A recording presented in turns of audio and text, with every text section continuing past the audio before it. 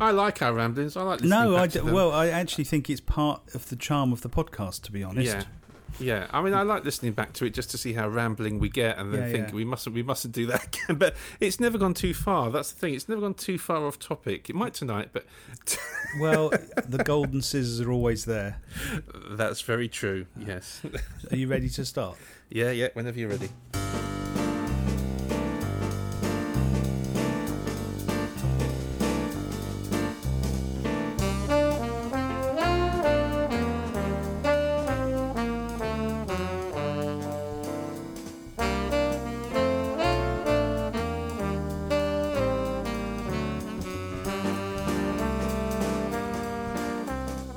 Welcome to Stage Doorcast, episode 8. Good afternoon, Richard. Good afternoon. You sounded a bit unsure about what the episode number was. Well, it wasn't so much the episode number as I was thinking we're recording this quite early on Thursday. We are. And quite unusually early, which is great because you're available early and so am I today. And I suddenly thought, should I actually admit that it's quite early, or should I pretend like everyone does that it's still the evening? But no. Well, also, neither of us have had a drink, so no, I've just got a cup of tea. It's really bad.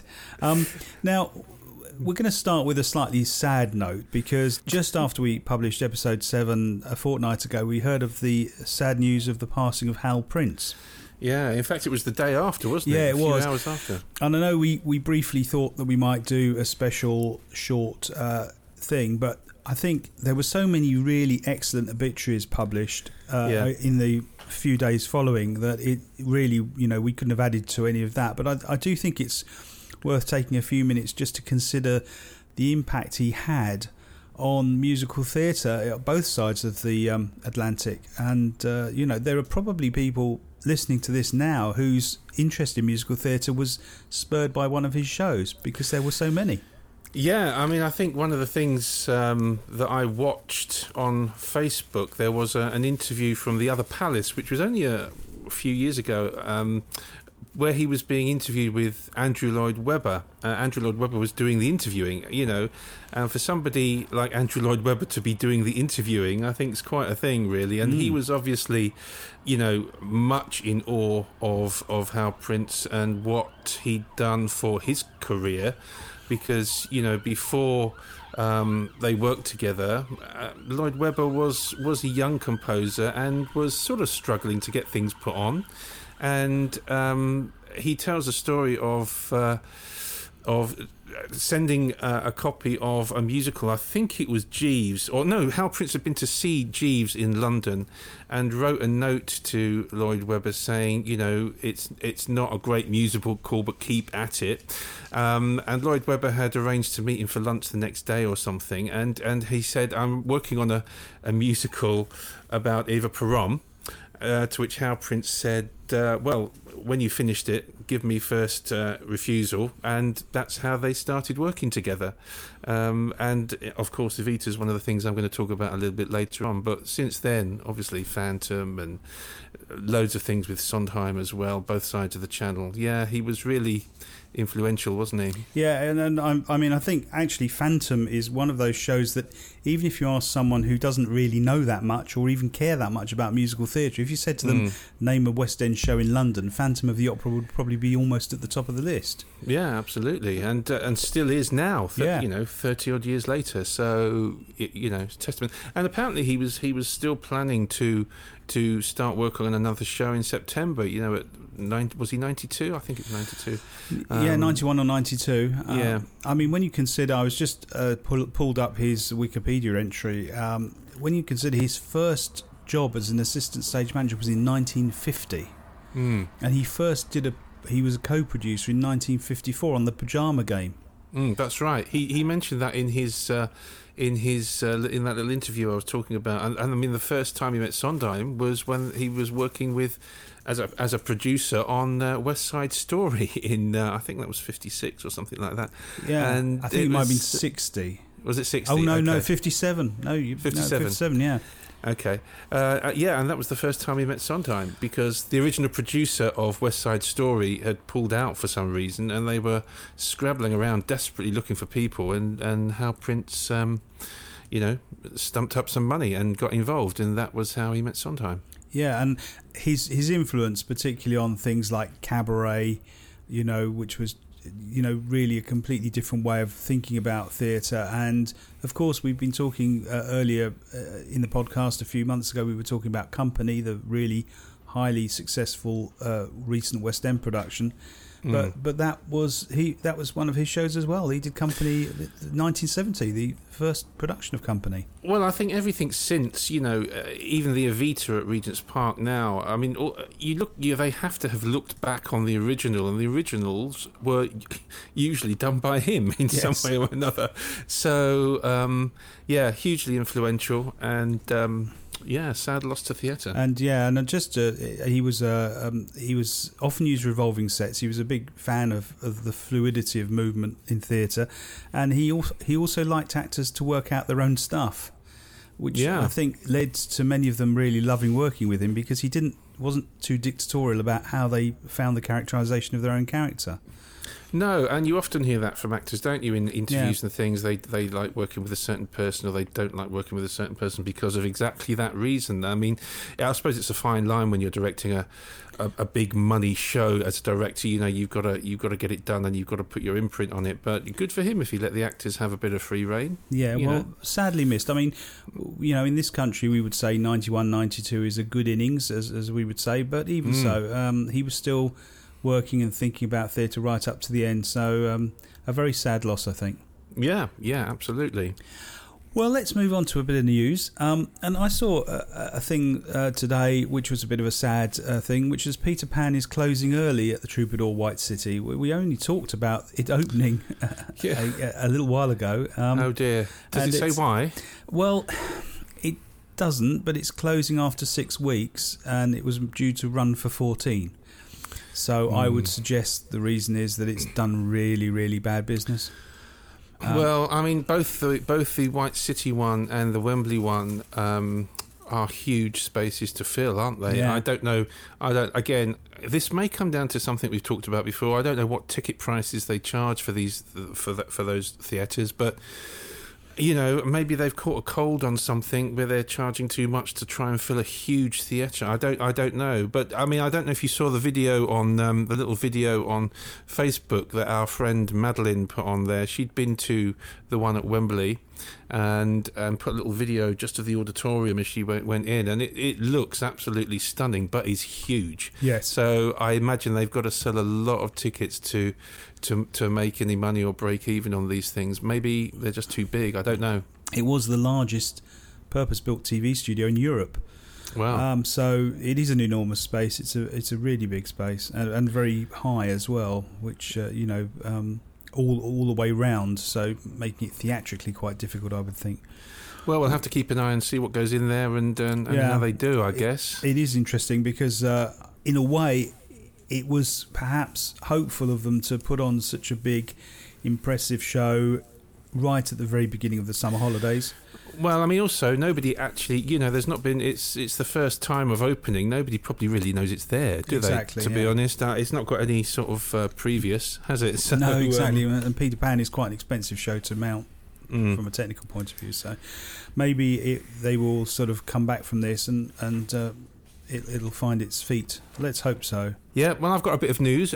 We were talking about the Les Mis concert that is taking place while they're refurbishing the Queen's Theatre a couple of weeks ago, and it's now started.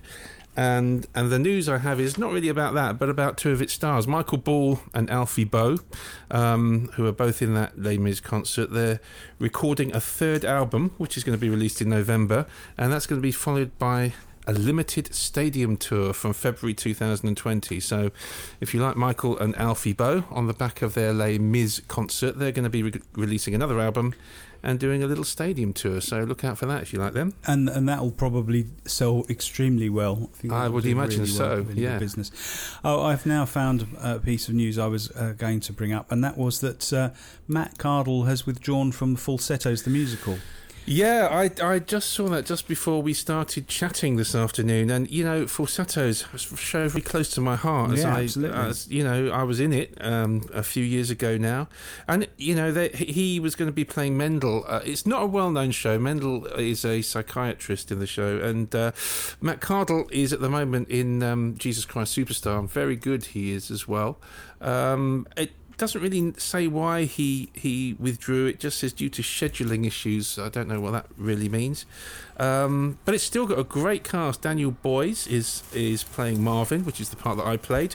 It's got Laura Pitt Pulford as Marvin's wife Trina, and Oliver Saville as Whizzer. It's a very different show by William Finn, but it's funny, sad, and everything in between. It's a really modern piece, and I loved doing the show a few years ago. Yes. Of course, I took the rehearsal photos for it. You did, yeah, and I think it's one that really musical theatre people should get to see, because it's never done. It's not done very often, and it's on at the Other Palace from the 30th of August for about 2 months, I think. Yeah. I've got tickets. I'm going on the 4th of September, so I'll report back for anybody who doesn't get there before then. And what I might do, just for our listeners, is I might see if I can dig out one of those rehearsal pictures and stick it on our Facebook page, just so they can see how youthful you looked. Well, I'm racking my brains to try and think how many years ago it was. I'm guessing it was around 2013. Maybe it's slightly. It may even have been before that, actually. Yeah, isn't it terrible? Can't even remember what year the show was. It was around then. It was about 7 or 8 years ago. But the actual production was in St Albans, wasn't it? The Abbey Theatre, St Albans. Lovely space. Lovely little space, yeah. That's strange. I don't know why he's withdrawn, but as I say, scheduling issues. Well, scheduling issues covers a multitude of sins. So, it does. Yeah. But the one thing is probably not the case is he's certainly musically well up to the role. So. Oh yeah. It's Scheduling issues with me means I can't be bothered to get up usually. Well, that's our news. I'm sure there'll be a few more news bits at the end of the show if we've thought of anything else, or if anything else has occurred while we've been sitting here. But shall we move on to your reviews of the fortnight? Okay, well, where would you like to start? Well, I'd like to start, actually. Again, it's going to be a bit Lloyd Webber heavy. Well, all Lloyd Webber, I'm afraid. But this will be it. There's no more Lloyd Webber for me to see. I want to start with Evita, as we just mentioned it with regards to how Prince... because I went to see Evita at the Regent's Park Open Air Theatre. Their summer musicals are becoming something really special and something that people look forward to every year. And this year is Evita. I have to say I've never seen Evita before, not even the movie of it, so I had nothing to compare it to. And I absolutely loved it. It wasn't what I was expecting, and I guarantee if you're going to go and see it and you have any preconceptions of what Evita is, it will not be what you expect those preconceptions to be. It's a case of somebody, the director Jamie Lloyd, thinking laterally about the show and thinking how they can get the best out of it with no scenery, really no set, very little costume, and just through the score, the singers and the actors and the dancers, and it works phenomenally well. What they have done is invested in pyrotechnics. I've never seen quite so many pyrotechnics in a show ever. They work really well. I think just for me it was just maybe one firework too many, to be honest. Well, of course in the open air you can do that much better than you can inside. Yeah, so they relied a lot on the pyrotechnics. They had this very clever thing with balloons where there's a song where a lot of the people who are trying to obstruct Eva Peron's rise to power are getting bumped off and disappearing in various ways, and they all come on sort of holding balloons, and gradually as they die or disappear, their balloons get popped, and that's the end of them. You know, it's a clever little directing trick to show that. The lead actors are fantastic. The choreography is beautiful. It's a show that was written sort of between Jesus Christ Superstar in 1970 and Tell Me on a Sunday in 1978. So it's 1976, sort of in the middle there. And it's got influences of Jesus Christ Superstar. It's quite rocky in parts. Not the movie Rocky, rock based. Yeah. Not boxing based. No, not boxing based. It's quite rocky in parts. It's quite Latin American in parts. And then there's obviously some great musical theatre sounding songs like Don't Cry for Me, Argentina, etc. It just works, and it's a magical place to watch a musical, because as the sun goes down and it gets darker, you're drawn into what's going on the stage, and you sort of forget about all the distractions of the trees and the birds and all of that, and you just focus on what's going on.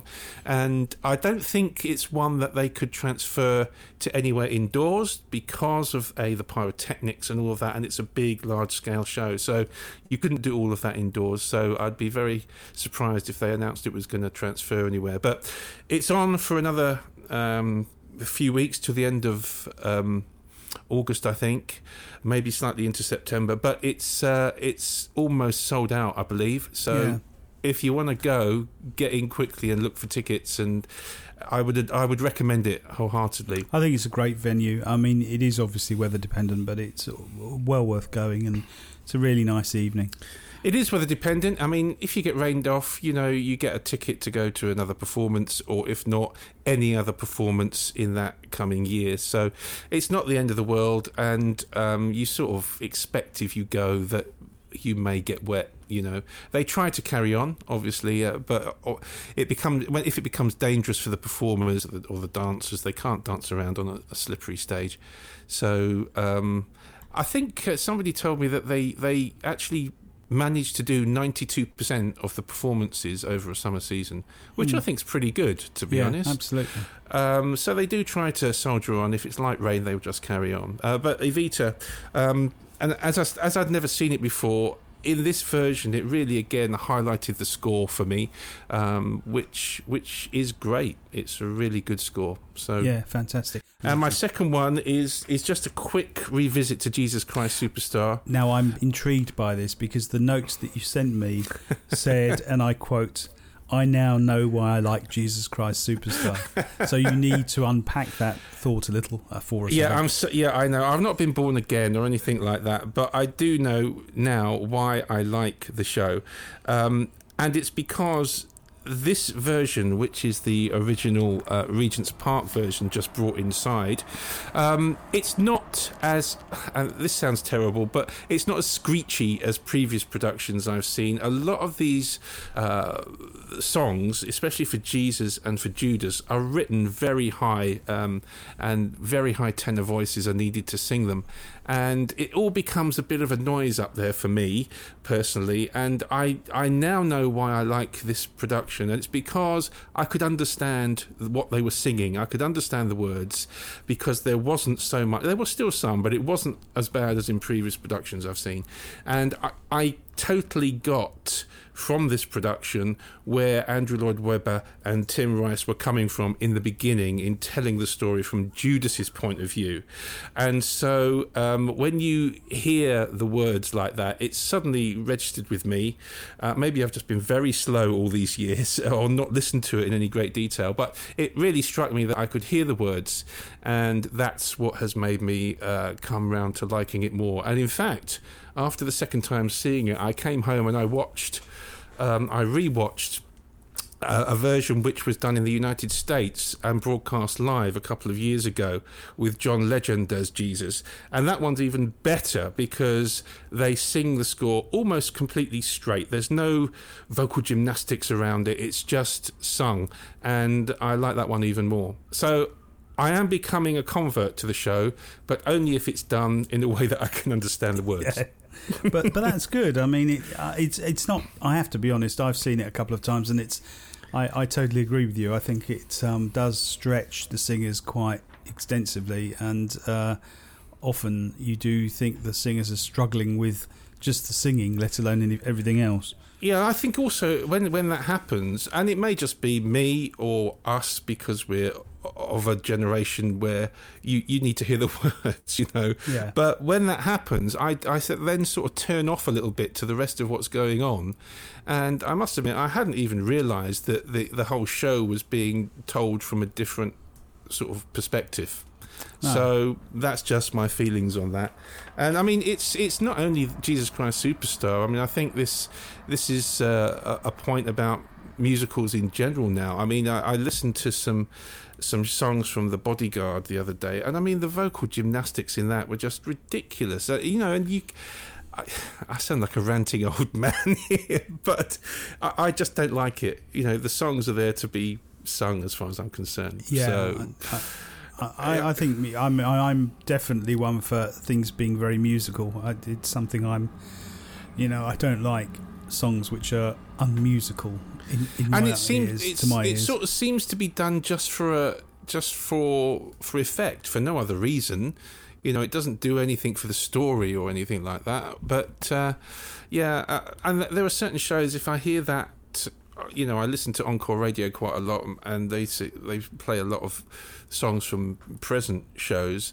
And if I hear a song that has a lot of that going on in it, I'm not interested really in going to see it, which is a bit of a shame, because I might like the rest of it, And that is what has happened with Jesus Christ Superstar. From the very beginning, I thought, oh no, this is just a load of screeching noise, and I'm not interested. But now I've actually found a couple of productions that have changed my mind completely. Well, that's good. That's good. And is it still running? I can't remember it's when still it running, but only for another 3 or 4 weeks. I think the end of the second week of September it finishes. Yeah. So it's not got long, but it's at the Barbican Theatre, which is a lovely place to go.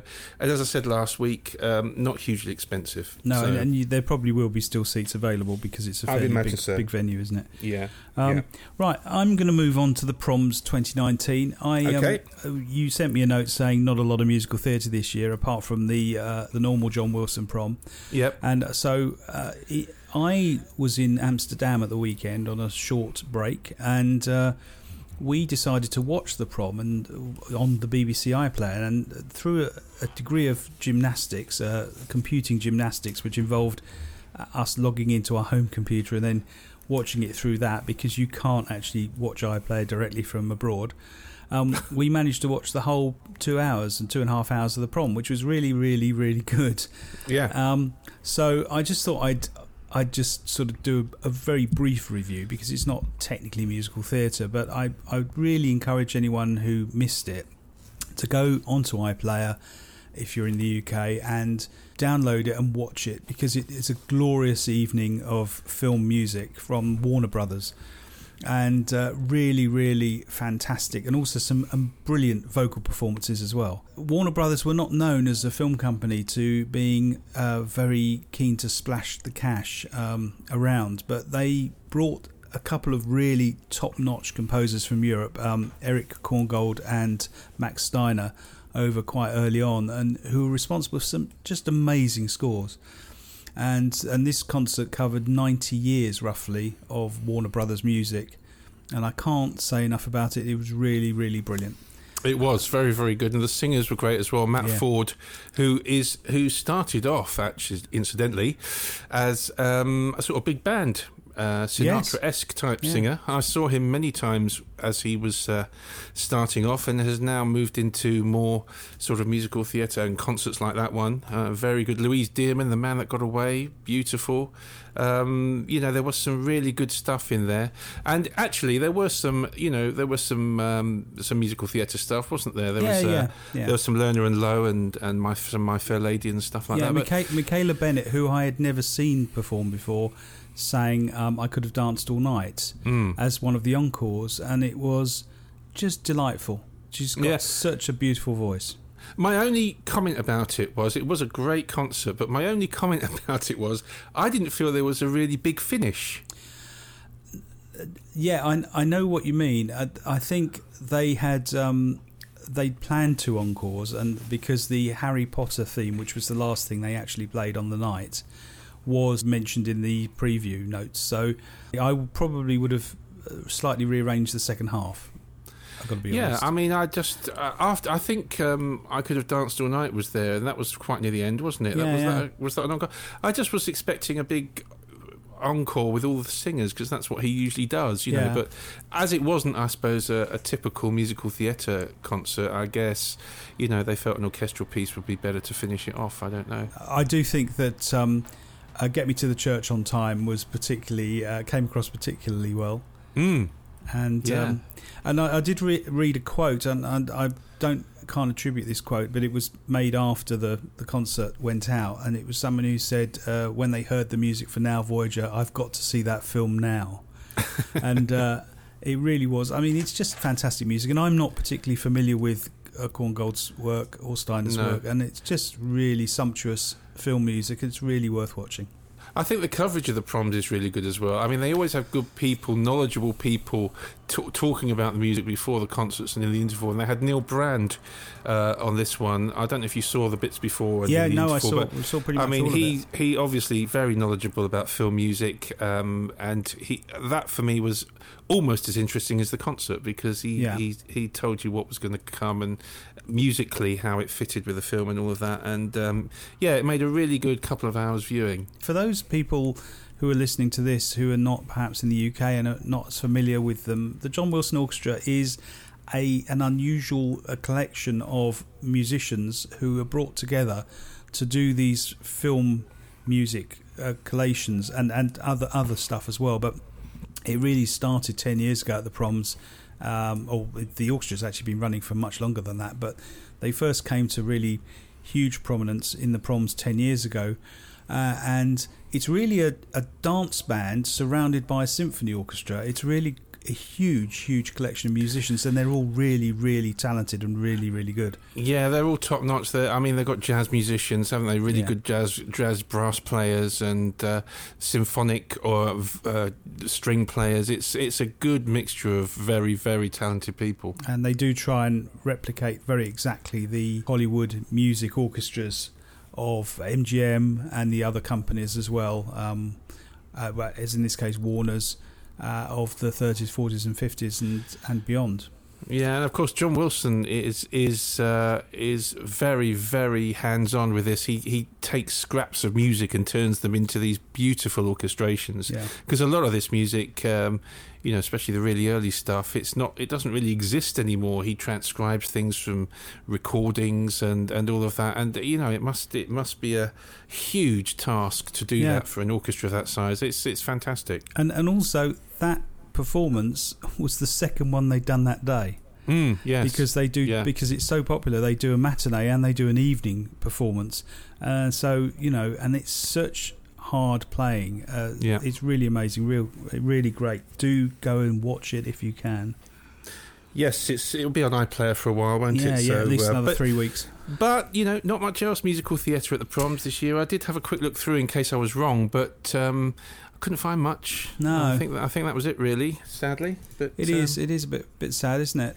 But they've moved into spoken word. They've got a sort of poetry slam prom, and they've got a lot of modern music and a lot of modern classical music this year as well. So I mean, they do try, I suppose.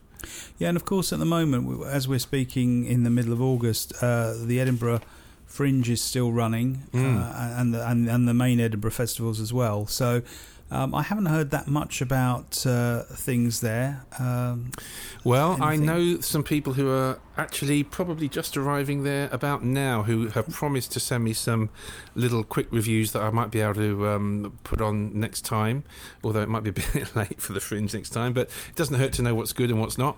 So I'm expecting some texts in the next few days. Oh, that's good.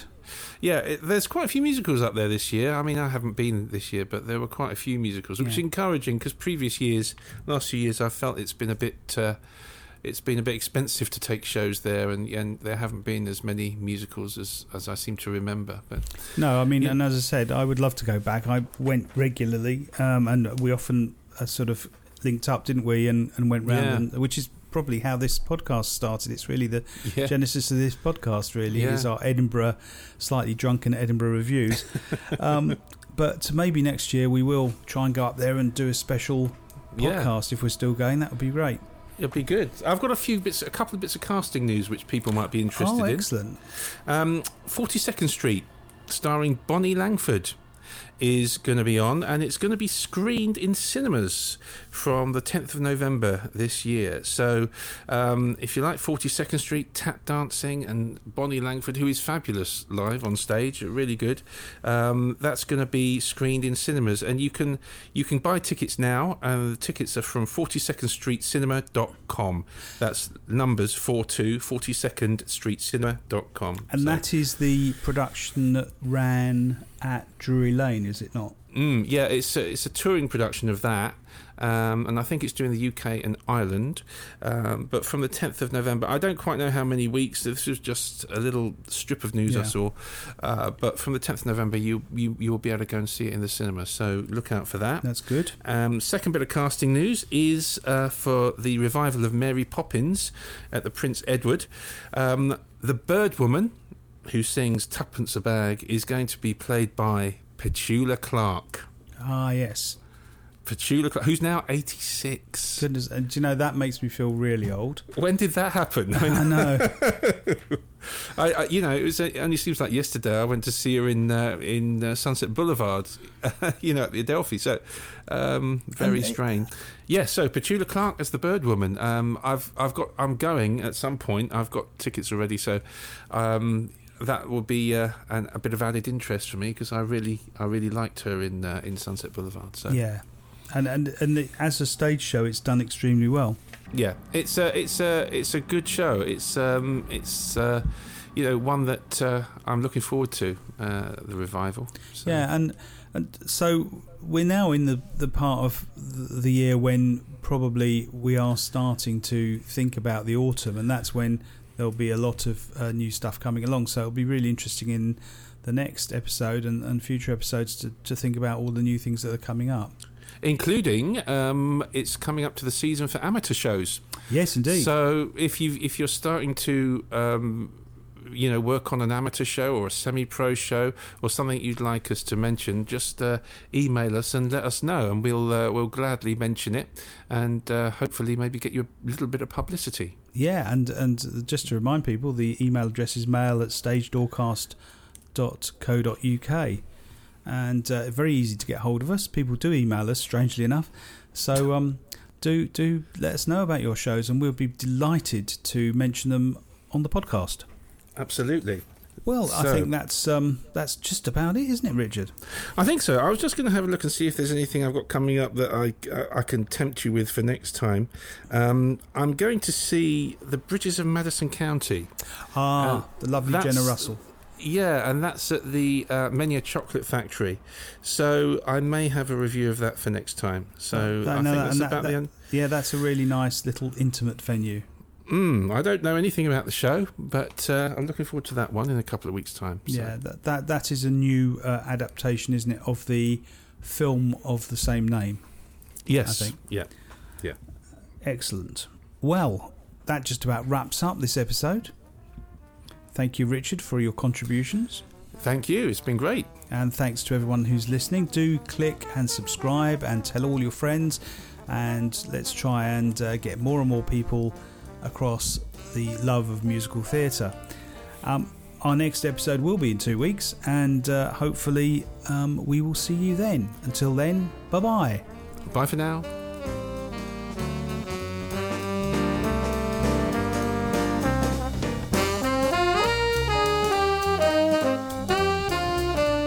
Thanks for listening to Stage Doorcast. Please click and subscribe and tell all your friends. And why not write to us and let us know what you're doing as shows, or give us ideas for future episodes. Our email address is mail@stagedoorcast.co.uk.